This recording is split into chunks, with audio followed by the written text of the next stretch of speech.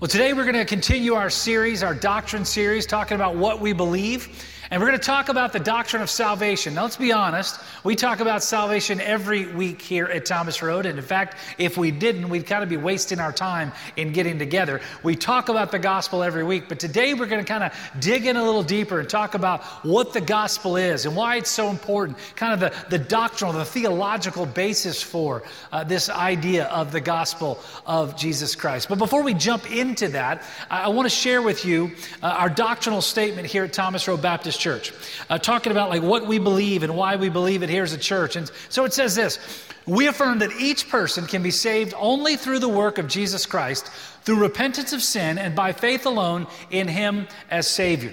It goes on to say the believer is declared righteous, born again by the Holy Spirit, turned from sin, and assured of heaven. The next statement: we affirm that the Holy Spirit indwells all who are born again, conforming them to the likeness of Jesus Christ. And finally, it says this is a process completed only in heaven. Every believer is responsible to live in obedience to the Word of God in separation from sin. The idea of salvation, the idea literally of being made right with God is something that is pivotal in everything that we talk about here at Thomas Road and churches all across the globe. It's why this group of students from North Korea are so passionate about reaching those in their home country. It's because this message makes all the difference. This message of the gospel, this message of salvation is such an important part. Now that word salvation comes from a Greek word, and it's a Greek word of where we get our word soteriology, which is the study of or the doctrine of salvation. And it comes from this Greek word, and the first one is this: it's soteria, which literally means to cure or to provide recovery or to rescue. And there really is encompassed the entire idea of salvation. It's as if every one of us is like hanging over the edge of a cliff. We're starting to fall. We know there's nothing that we can do to get back to the edge ourselves. There's nothing we can grab a hold of or hang on to that's going to save us. And so we desperately need someone to provide recovery, to rescue us, and to cure us. That is where that word soteria comes from. This word salvation comes from, is from that idea. Now, the idea, the study of, or the doctrine of salvation, soteriology, the last part of that word, of course, is where it comes from the word logos, which means word, which means this. The idea is to truly understand the idea and the doctrine of salvation. It is not something that you can get from a denomination or from a church or from some other book or from some other teaching. It has to come from the Word. And what is the Word? That is the Word of God. That is the Bible. That's the only place that we can truly find what we need to know about this idea of salvation. And so today what I want to do is just kind of walk us through some interesting ideas, some thoughts about salvation, what it is, what it means, why it's important. And the first thing we must recognize is this idea of the truth about salvation. But before we kind of jump into that, here's what I want to kind of set the stage for today. And set in our hearts and our context of what we're going to hear, what we're going to talk about, is understanding that in this room today, there are really four groups of people. Four groups of people that are gathered in this room. Now, the first group is a group that are believers or followers of Christ. They're Christians, and they made a decision, whether it's like, decades and decades ago, or maybe whether it was kind of recent, and you've made that decision to believe that Jesus is God's Son, that He died and that He rose again, that He's the way, the truth, and the life, and no man comes to the Father except through Him. But while you've made that decision, you've been given the promise and the assurance of heaven, it's like not that big of a deal anymore to you. Like it's something you did, it was a transaction that you made, and man, you know you're saved, and that's awesome, and that's great. You believe in God, you believe that Jesus died, that He rose again. Like you get all of that, but you're just kind of living your life without that really making an impact on a daily basis. That's group one. The second group is a group that it's just not sure. Like they've heard the gospel, they kind of know a little bit about it. They've heard sermons about it. Maybe they've read books about it. They've, kind of heard stories about it. But to be honest with you, they're like not really sure. And maybe, because they're not really sure, they're trying to really work their way into this thing of salvation, trying to work hard and be good and, try to do nice things for people and, trying to be a good person showing up at church. And maybe they're, going out and helping their neighbors and, getting involved in other opportunities around the community, around the world even to help people. And so like really working hard, for this idea and this hope and this promise of heaven. That's group two. And then there's group three. Now, group 3 is a group that just says, listen, this whole thing about the gospel, like I have no use for it whatsoever. Not interested in it. It sounds bogus to me. It sounds like a scam to me. I don't want to have anything to do with this idea, this picture of the gospel. I don't want anything to do with it. That's group 3. And to be honest with you, there's probably some people sitting in this room or watching that might be in that group. And then there's the 4th group. And that 4th group are those who are followers of Christ, who've trusted Christ as their Lord and Savior. And like, man, they are on fire. They are locked in. They love this whole idea, the picture of the gospel. Now, for that last group, here's what I need you to do. I need you for the next 20 minutes and 46 seconds to pray for the other 3 groups. Because I've been praying this week that God would use what we're going to talk about today to speak directly to the first 3 groups and that He would do an amazing work in this room. We had 9 in the first service who made a decision to trust Christ. And I'm praying for that to be multiplied here today. And so for that 4th group, I want you to be praying that God would do a great work in these next few moments as we talk about the truth about salvation. Now, the first truth that we want to talk about is just simply this, is that for all of us here today, everyone is in need of salvation. Like there's never been a person that has ever been born that does not need salvation. It doesn't matter who you are, what you've done. It doesn't matter how good you are, how good you think you are. It doesn't matter what church you go to. It doesn't matter whether you're a Baptist or a Catholic. It doesn't matter if you are a Presbyterian or a Methodist. It doesn't matter if you're a Buddhist or a Mormon. It does not matter who you are. Every person who has ever been born on the face of the earth, ever in the history of the past or in the future that will be born, every single one of us is in desperate need of salvation. Romans chapter 3 verse 10 says this, there is none righteous, no, not one. Now understand, this comes from Romans chapter 3. It's from God's Word. God's Word is the inspired, infallible, inerrant Word of God, breathed out by God. God wrote these words, and here's what God has declared about you.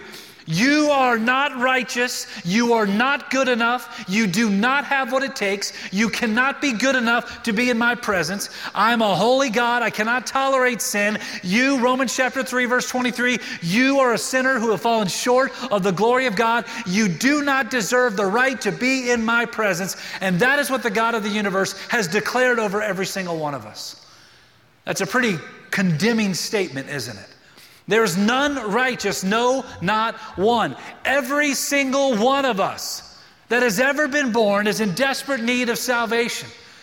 And the second truth about salvation is this, that no one can accomplish this thing on our own. We can't accomplish salvation on what we do. We can't work hard enough. We can't be good enough. We can't be nice enough. We can't love enough people. We can't serve enough. We can't show up at church enough. We can't sing in the choir enough. We can't volunteer in the nursery enough. We can't work in the parking lot enough. We can't help our neighbors enough. We can't do anything enough to earn our right to be a Christian, a follower of Christ. No one can accomplish this thing on our own. We go back to Scripture. In Acts chapter 4, verse 12, it says this, nor is there salvation in any other, for there is no other name under heaven given among men by which we must be saved. There is no other name. And that means your name. It means my name. You can't follow a person. You can't follow a church. You can't join a church and find salvation. It does not come from there. It comes from Jesus Christ and Christ alone. Acts chapter 16 tells us this. And he brought them out and said, sirs, what must I do to be saved? The answer, they said, believe on the Lord Jesus Christ and you will be saved, you and your household. This picture, this story that we have here is the idea that all of us, because none of us are good enough, we can't get there on our own, and every single one of us that we desperately need salvation. That's the present position that we're in. And this is the idea that there is a penalty for what we've done. No one can accomplish salvation on our own. And so everyone's in need of it. No one can accomplish it on our own. The third one is this, is there must be payment for our sin. Every single one of us are sinners from the moment that you were born. Before you were born, you had a sinful nature. All of us are sinners. We talked about that a moment ago. And as a result of that, in order to be made right with God, there has to be a payment for our sin. We go back to Scripture. Hebrews chapter 9, verse 22. It says, according to the law, almost all things are purified with blood, and without the shedding of blood, there is no remission. There has to be a payment, and the only payment that can be made for the sins that we commit is the shedding of blood. You go back into the Old Testament, over and over again, we see at the temple and the tabernacle where they had to sacrifice animal after animal after animal. I mean, it was incredible, all of the things that they had to do from morning to night to sacrifice those animals, to shed the blood of those animals as payment for, sacrifice for the sins of the people.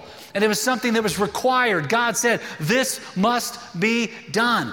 And so Hebrews chapter 9 tells us that because of what we experience, because of our sin, in order to find forgiveness, in order to find salvation, that there has to be a payment, and that payment has to come through blood. And so we see here, every single one of us is in need of salvation. We can never accomplish it on our own. There has to be a payment for our sin. And finally, in this idea of the truth about salvation, we see this, is that only Jesus can accomplish that payment. Only Jesus can do what we need. In 1 Timothy chapter 2, verse 3 and following, it says this, "For this is good and acceptable in the sight of God, our Savior, who desires all men to be saved." You ought to underline that statement there, who desires all men to be saved. That's such an important truth. Because what it tells us is this, is that there's never been a person born, there's not a person alive, and there will never be a person who will be born for whom God does not desire to find salvation. It is available to all, who desires all men to be saved and to come to the knowledge of the truth. Now look at this next part of the passage. It says this, "For there is one God and one mediator between God and man, the man Christ Jesus, who gave himself a ransom for all." This statement here, that there's one God and one mediator between God and man. Why do we need a mediator between God and us? Here's why. Because God is a holy God. God is a perfect God. God cannot tolerate the presence of sin. God cannot allow us to step into the presence of heaven for all of eternity if there was not a mediator that would make us right with God. And so what makes us right with God? Is it serving? Is it showing up at church? Is it being a Baptist or a Methodist or a Pentecostal or whatever it might be? No. That mediator comes through one person, and that person is this, the man, Christ Jesus. Only Jesus can accomplish this picture, this idea of mediation between God and man. There's nothing that you can do to earn it. There's nothing that you can do to be good enough. There's nothing that you can read. There's nothing that you can buy. There's not enough money that you can have. There's not a degree that you could earn. Nothing that you could ever do that would provide the role of mediator between God and man except for the man Christ Jesus. That's what Jesus came to do. He came to pay that penalty, to pay that price. Once and for all. A ransom for every single one of us to pay that penalty and to pay that price for you and me. And so that's an understanding of like the truth about salvation, like what salvation is, why it's so important. But let's continue to walk through and let's just kind of look at some of the doctrinal ideas of salvation. Like what really is it? What does it mean? Like how does it work? Like what is this whole thing about? And so as we talk about like what is salvation, there's four ideas, 4 words, 4 statements that I want to give to you today. Now, there's a lot of other words I could give to you, a lot of other definitions that we could walk through, but there's really kind of 4 key themes, key components to this idea of salvation. And the first word is this, the word belief. The word belief. In other words, we have to believe that Jesus is God's Son. We have to believe that He died and that He rose again. Romans chapter 10 tells us that. 1 Thessalonians chapter 4, verse 14 tells us that. 1 Corinthians chapter 15, in the first few verses there, it tells us that. We have to believe that Jesus is God's Son, that He died and that He rose again. And when you look at that word belief, there are 2 components of that belief.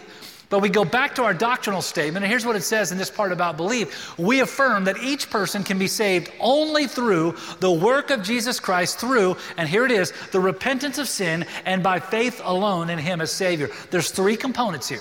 The first one we've already talked about. It can only be coming through the work of Jesus Christ.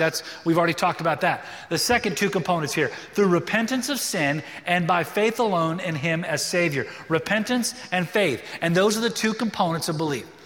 To believe that Jesus is God's Son, to believe that He died and that He rose again, there are 2 components. The first one is repentance. The idea of repentance really is nothing more than the idea of doing a complete 180. of turning completely from one thing and turning towards another. The turning towards is the idea of faith. The turning from is the idea of repentance. And so you see the statement, repentance of sin. You see the scripture we talked about a few moments ago in repentance of sin. What is that sin? What is it we must repent of in order to come to Christ? We hear the gospel of Jesus Christ to make a decision, a rational, intellectual decision to believe that Jesus is God's Son, that He died and that He rose again. We must repent of sin, and the sin that we must repent of is this: the sin of not believing in Jesus. We go back to Jesus' own words.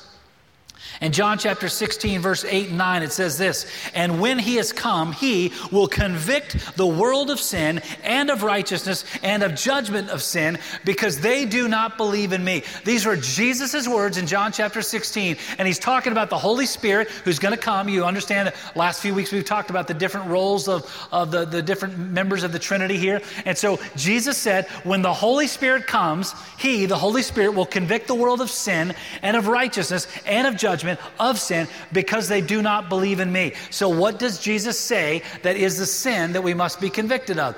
The sin of not believing in Jesus. And so the idea of believing in and coming to the gospel picture and salvation means that we have to, in one place, that we as sinners walking away from God, not believing, not followers of Christ, not children of God, that we are in this position and that we are rejecting Jesus as the Son of God. We're rejecting Jesus, that He died and that He rose again. And that is a sin according to God's word, according to what Jesus said. And so what must happen is this, is that we must repent of that sin. And remember, what is repenting? It's turning, doing a 180. So we must repent of the sin of rejecting Christ, of not believing in Christ, and saying, I reject that, and I turn towards and believe in Christ. And so that is the repentance of sin that must take place. The second part, the second component of belief is the word faith. John chapter 6, verse 29, it says this: "Jesus answered and said to them, 'This is the work of God, that you believe in Him whom He sent.'" Who is it that God sent? And that's Jesus Christ. We must believe in Him. John chapter 6, verse 35, it says this: "And Jesus said to them, I'm the bread of life. He who comes to me shall never hunger, and he who believes in me shall never thirst." It goes on to say in John chapter 6, verse 47, "Most assuredly I say to you, he who believes in me has everlasting life." What does God's word say? God's word says, by having faith in Jesus Christ, believing in Him, we are guaranteed what? It's a pop quiz. What are we guaranteed? Everlasting life. Jesus Himself said this: you repent of rejecting Christ, you turn towards believing in Christ through faith, and that faith gets us to the place where we now believe that Jesus is the Son of God who died, who rose again, and that He and He alone can save us from our sins. The first component of salvation is belief. Two components of it: repentance and faith. The second component we talk about is the next process of salvation here, and that's the word justification.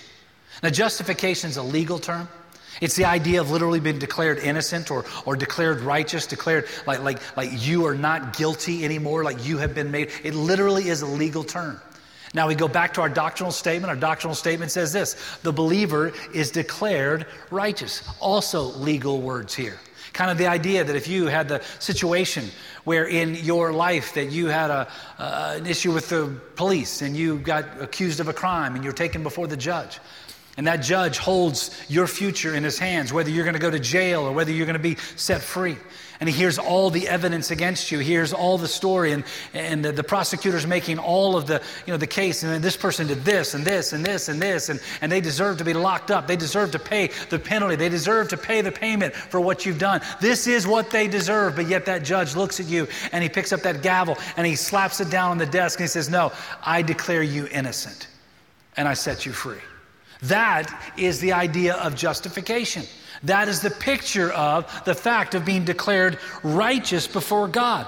Romans chapter 5, verses 1 and 2 says this: "Therefore, having been justified by faith, we have peace with God through our Lord Jesus Christ." This statement, having been justified, having been declared righteous. It goes on to say, In verse 2, through whom also we have access by faith into this grace in which we stand and rejoice in the hope of the glory of God.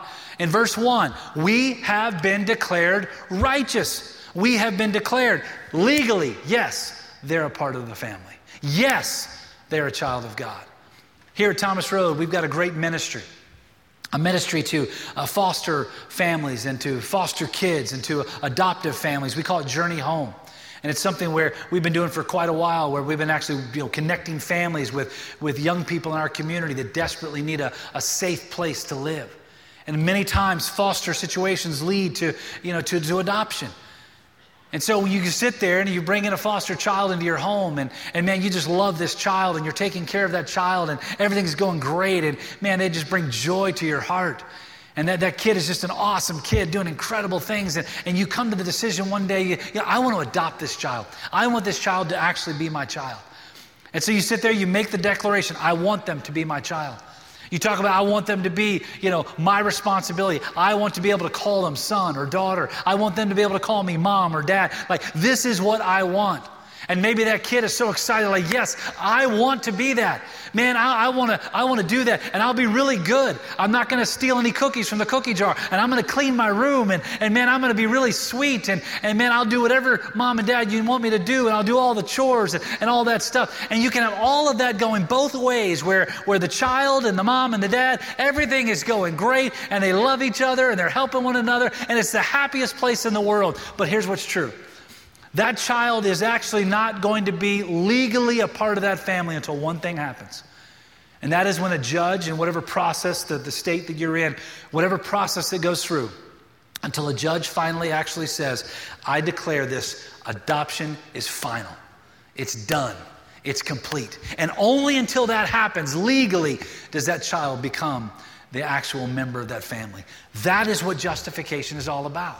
Man, we can do all the right stuff. Man, you can be sweet, you can be kind, you can show up at the church, you can work in the nursery, you can change diapers till the cows come home over there. You can do whatever it is that you want to do to be nice and kind and good Christian and helping good people and helping doing all the kind of loving people. Man, that's awesome. Yes, I want to do that. But until you have been declared righteous by Jesus Christ, the one mediator between God and man, until that justification takes place, nothing is final. You are not a child of God until that moment. That's what justification is. That legal statement of being declared righteous. And remember, who is righteous according to God's word? None. So in other words, it's not up to you. It's up to God. It's the work that He does. So we got two words here, belief and justification. The third word is this, and this is a process that begins at the moment that you trust Christ as your Lord and Savior, and that is this, sanctification. Sanctification. In other words, that word literally means to be set apart. Like a process of being made holy, a process of working to become more like Christ. We go back to our doctrinal statement. What does it say? That we are born again by the Holy Spirit, turned from, remember, the 180, turned from sin. We affirm that the Holy Spirit indwells all who are born again, conforming them to the likeness of Jesus Christ. It goes on to say, every believer is responsible to live in obedience to the Word of God in separation from sin. Now, this is an important distinction.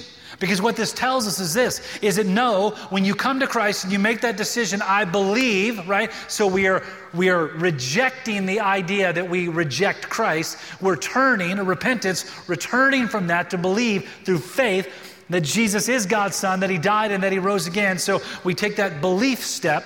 And then when we take that belief step, God takes that justification step and makes us righteous with God. And then the third step, sanctification, that's the process that begins. Now here's the cool thing. The cool thing is this, is sanctification is not required in order to be justified. In other words, God takes you right where you are. You don't have to show up all clean and fixed. You don't have to show up with all your problems put away with. You don't have to show up like having done all the right stuff. You don't have to be perfect. You don't have to be sinless. You don't have to be blameless. And thank God, because not a one of us are.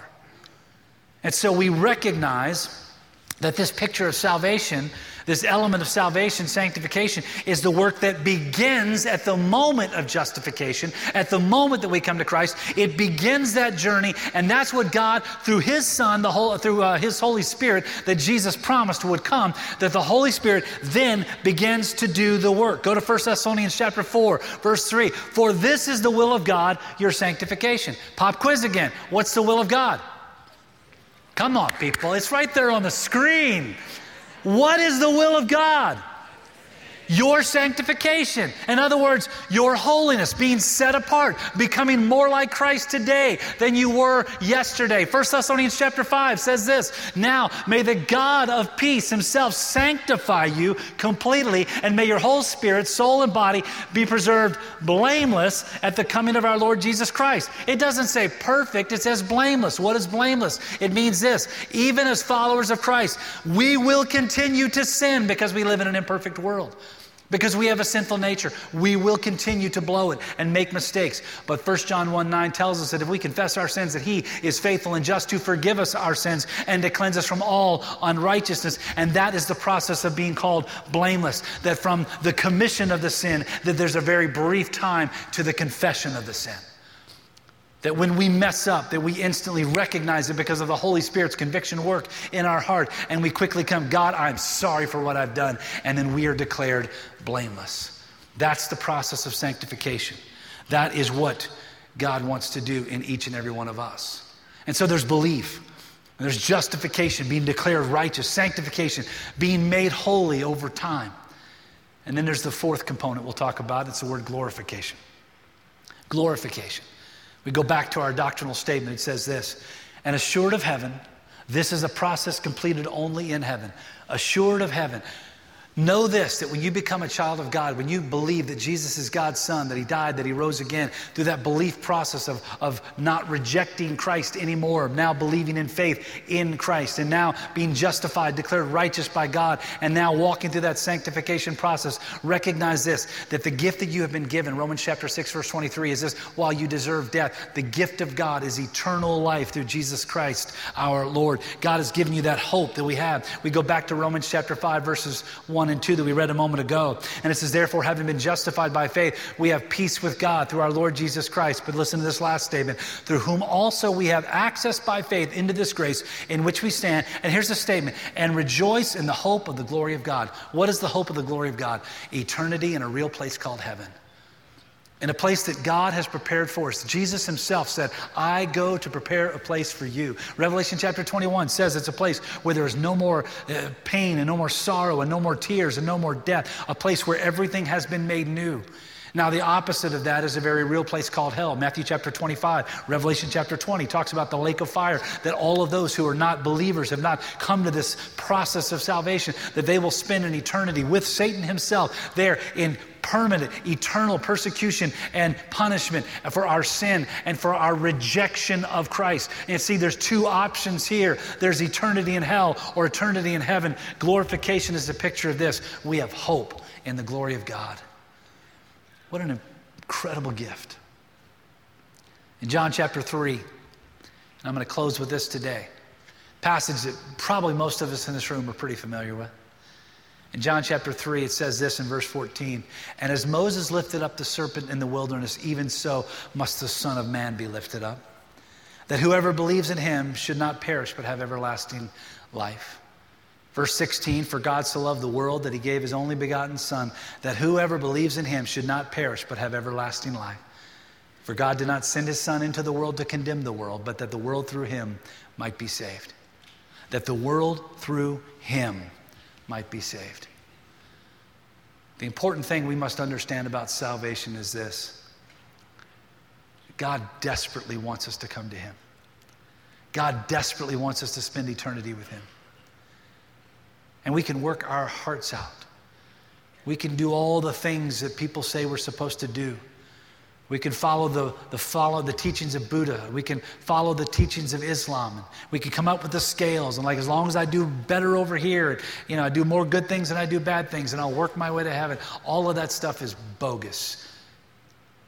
The only thing that matters and true is this, Is it only through believing in Jesus Christ that he is the Son of God, that he died and that he rose again, turning from rejecting Christ and turning towards faith in Christ? That is the only way we will have the gift and the hope of heaven for eternity.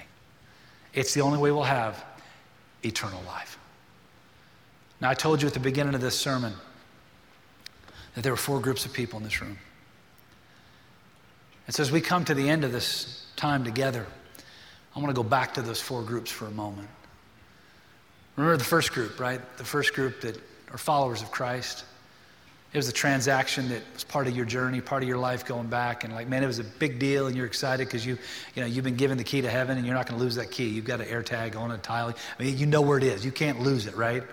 You've got it. That's awesome. That's incredible. But man, that whole thing of salvation, it's like not that big a deal anymore. The second group, man, you're just not sure. You're trying to do all the right stuff. You're trying to be good. You're trying to be kind. You're trying to be nice. Trying to work your way. And man, you're wearing yourself out because you want to make sure you end up in heaven. The third group, no interest whatsoever. Like, I've heard it, no thanks. For any of you in those first 3 groups, here's what I want you to get. Here's what I want you to understand.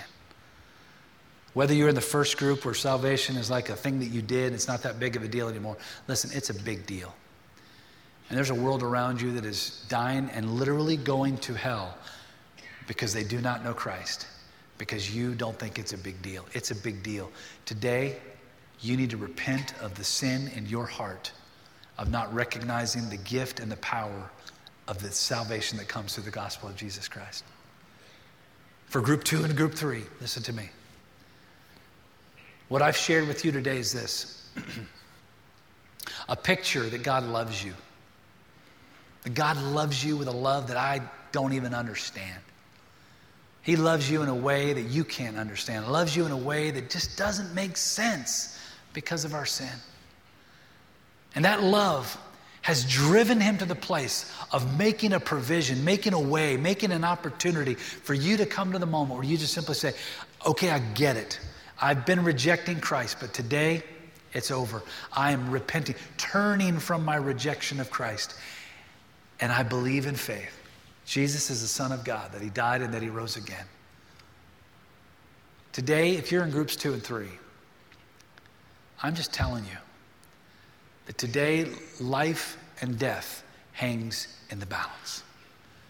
We're not promised tomorrow. Life could end for you today. And I'm not trying to scare anybody. I'm not trying to scare somebody into making a decision. I'm just giving you reality. And if you're here in that second or the third group, what I want to do right now is what I believe firmly that God wants me to do. Got to be honest with you. I've been praying this week for groups 2 and 3. Because when you think of groups 2 and 3, here's what I know. It could be people that have never walked in this room before, or it could be people that have been here for decades. It could be deacons. It could be ushers. It could be Sunday school teachers. Man, doing all the right stuff. But they've never really come to that place. So I'm going to pray this prayer. And as I pray this prayer, I'm just going to ask you, wherever you are in this room, or whether you're watching on television or listening on radio, I'm just going to ask you today to pray this prayer with me in this moment. Silently from your heart to God's. Finally getting it right and making the decision that will change not only your day, but will change your eternity according to God's word. So would you pray with me? With heads bowed and with eyes closed. And if you've never prayed this prayer, I just want you to silently pray this prayer along with me right now. Heavenly Father, I know that I'm a sinner. I know I've blown it. I've messed up time and time again. I'm a sinner. I need a Savior. Today, I turn from rejecting Christ. And through faith, I believe that Jesus is your Son, that he died and that he rose again. So forgive me of my sin. Save me today through your Son, Jesus. and help me to live for you for the rest of my life as you give me the power to do it. Thank you, God, for saving me. With our heads bowed and with our eyes closed, no one looking around. I just want to ask you around this room to just be really, really honest right now. No one looking around. I'm just going to ask you a question. Today, if you prayed that prayer and you meant it from your heart to God's, I'm just going to ask you wherever you are, don't be embarrassed. Like, there's nothing to be ashamed of. Like, this is like the coolest thing ever. The Bible says there's rejoicing in heaven when something like this happens. And so, like, this is a big deal and it's a great deal. If you prayed that prayer today and you meant it, would you just, wherever you are in this room, just slip your hand up right now. Boldly slip your hand up right now. Boldly slip, keep it up. Boldly slip your hand up. Nothing to be ashamed of. It's exciting. It's awesome. It's incredible. I see hands all over the room. I see hands all over. That's beautiful. Now keep your hands up. Here's what I want to ask you to do. Again, no one's looking around, but here's what I want you to do, if you would for me. Like today, like heaven has been assured, guaranteed for you. That's awesome. We're going to hang out in heaven for eternity. It's going to be cool. It's going to be great. But here's what I want you to do. If you're raising your hand, if you prayed that prayer, wherever you are in this room, I just want you, just briefly, I want to pray for you. I just want you to stand up wherever you are right now. Just stand up. Be brave. Be bold. I see your hand. I already know who you are. You're not pulling anything over on me. Like, just stand up wherever you are. Stand up right now. In the back, I saw 2 hands right in the back wall. Go ahead and stand up. Stand up wherever you are. Just stand up. Be brave. Stand up. I want to pray over you. Just stand up wherever you are in the room. I see a lot in the back aisle there. Guys, over here. In the back, there's like 4 or 5 back there. Yep, awesome. There's 3 or 4 over there. In the balcony, just stand up wherever you are. Just stand up. Now I want to pray for you right now. Father, today there are people standing in this room who are standing up for you, who are making the declaration in their lives that they believe that Jesus is your son, that he died and that he rose again. Today, heaven is erupting in praise because of the decisions made. God, we rejoice in this moment. God, we are so thrilled at what you've done. God, I pray that you would strengthen them and encourage them and guide them and lead them. Lord, give them everything that they need in this moment and the moments to come to just see how amazing this gift of the gospel really is. Thank you, God, for the salvation work that you've done in this room. Lord, I pray for every one of us here, God, that we would be so passionate about what you have done through the gift of your son, Jesus, that we would go out and we would just tell everybody, this is what salvation looks like.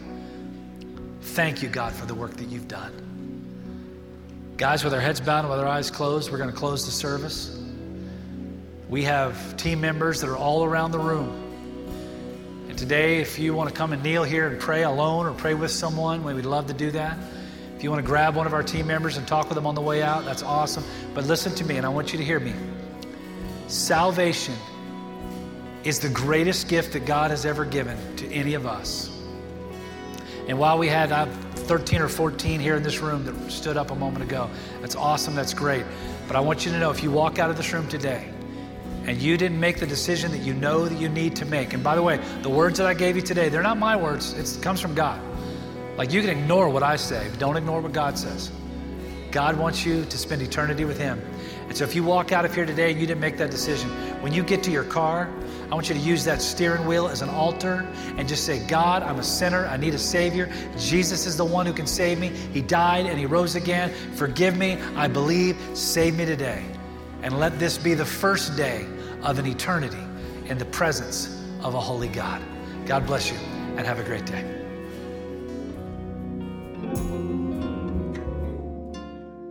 Thank you for worshiping with us today. We're so glad you joined us. If you prayed to receive Christ today, we'd love to hear from you. We want to help you as you begin this new journey of faith in Jesus Christ. Send an email to the address on the screen, pastor@trbc.org. Likewise, if you've never accepted God's free gift of salvation, the forgiveness of sins made possible by the death and resurrection of Jesus, but you'd like to know more, we're here to help you. Just reach out to us and we'd love to tell you more. Our mission at Thomas Road is to change our world by developing Christ followers who love God and love people. If you'd like to help us fulfill that mission by giving to our ministry, go to the link on your screen and make your contribution today. Help us help others with the life-changing truth of God's love.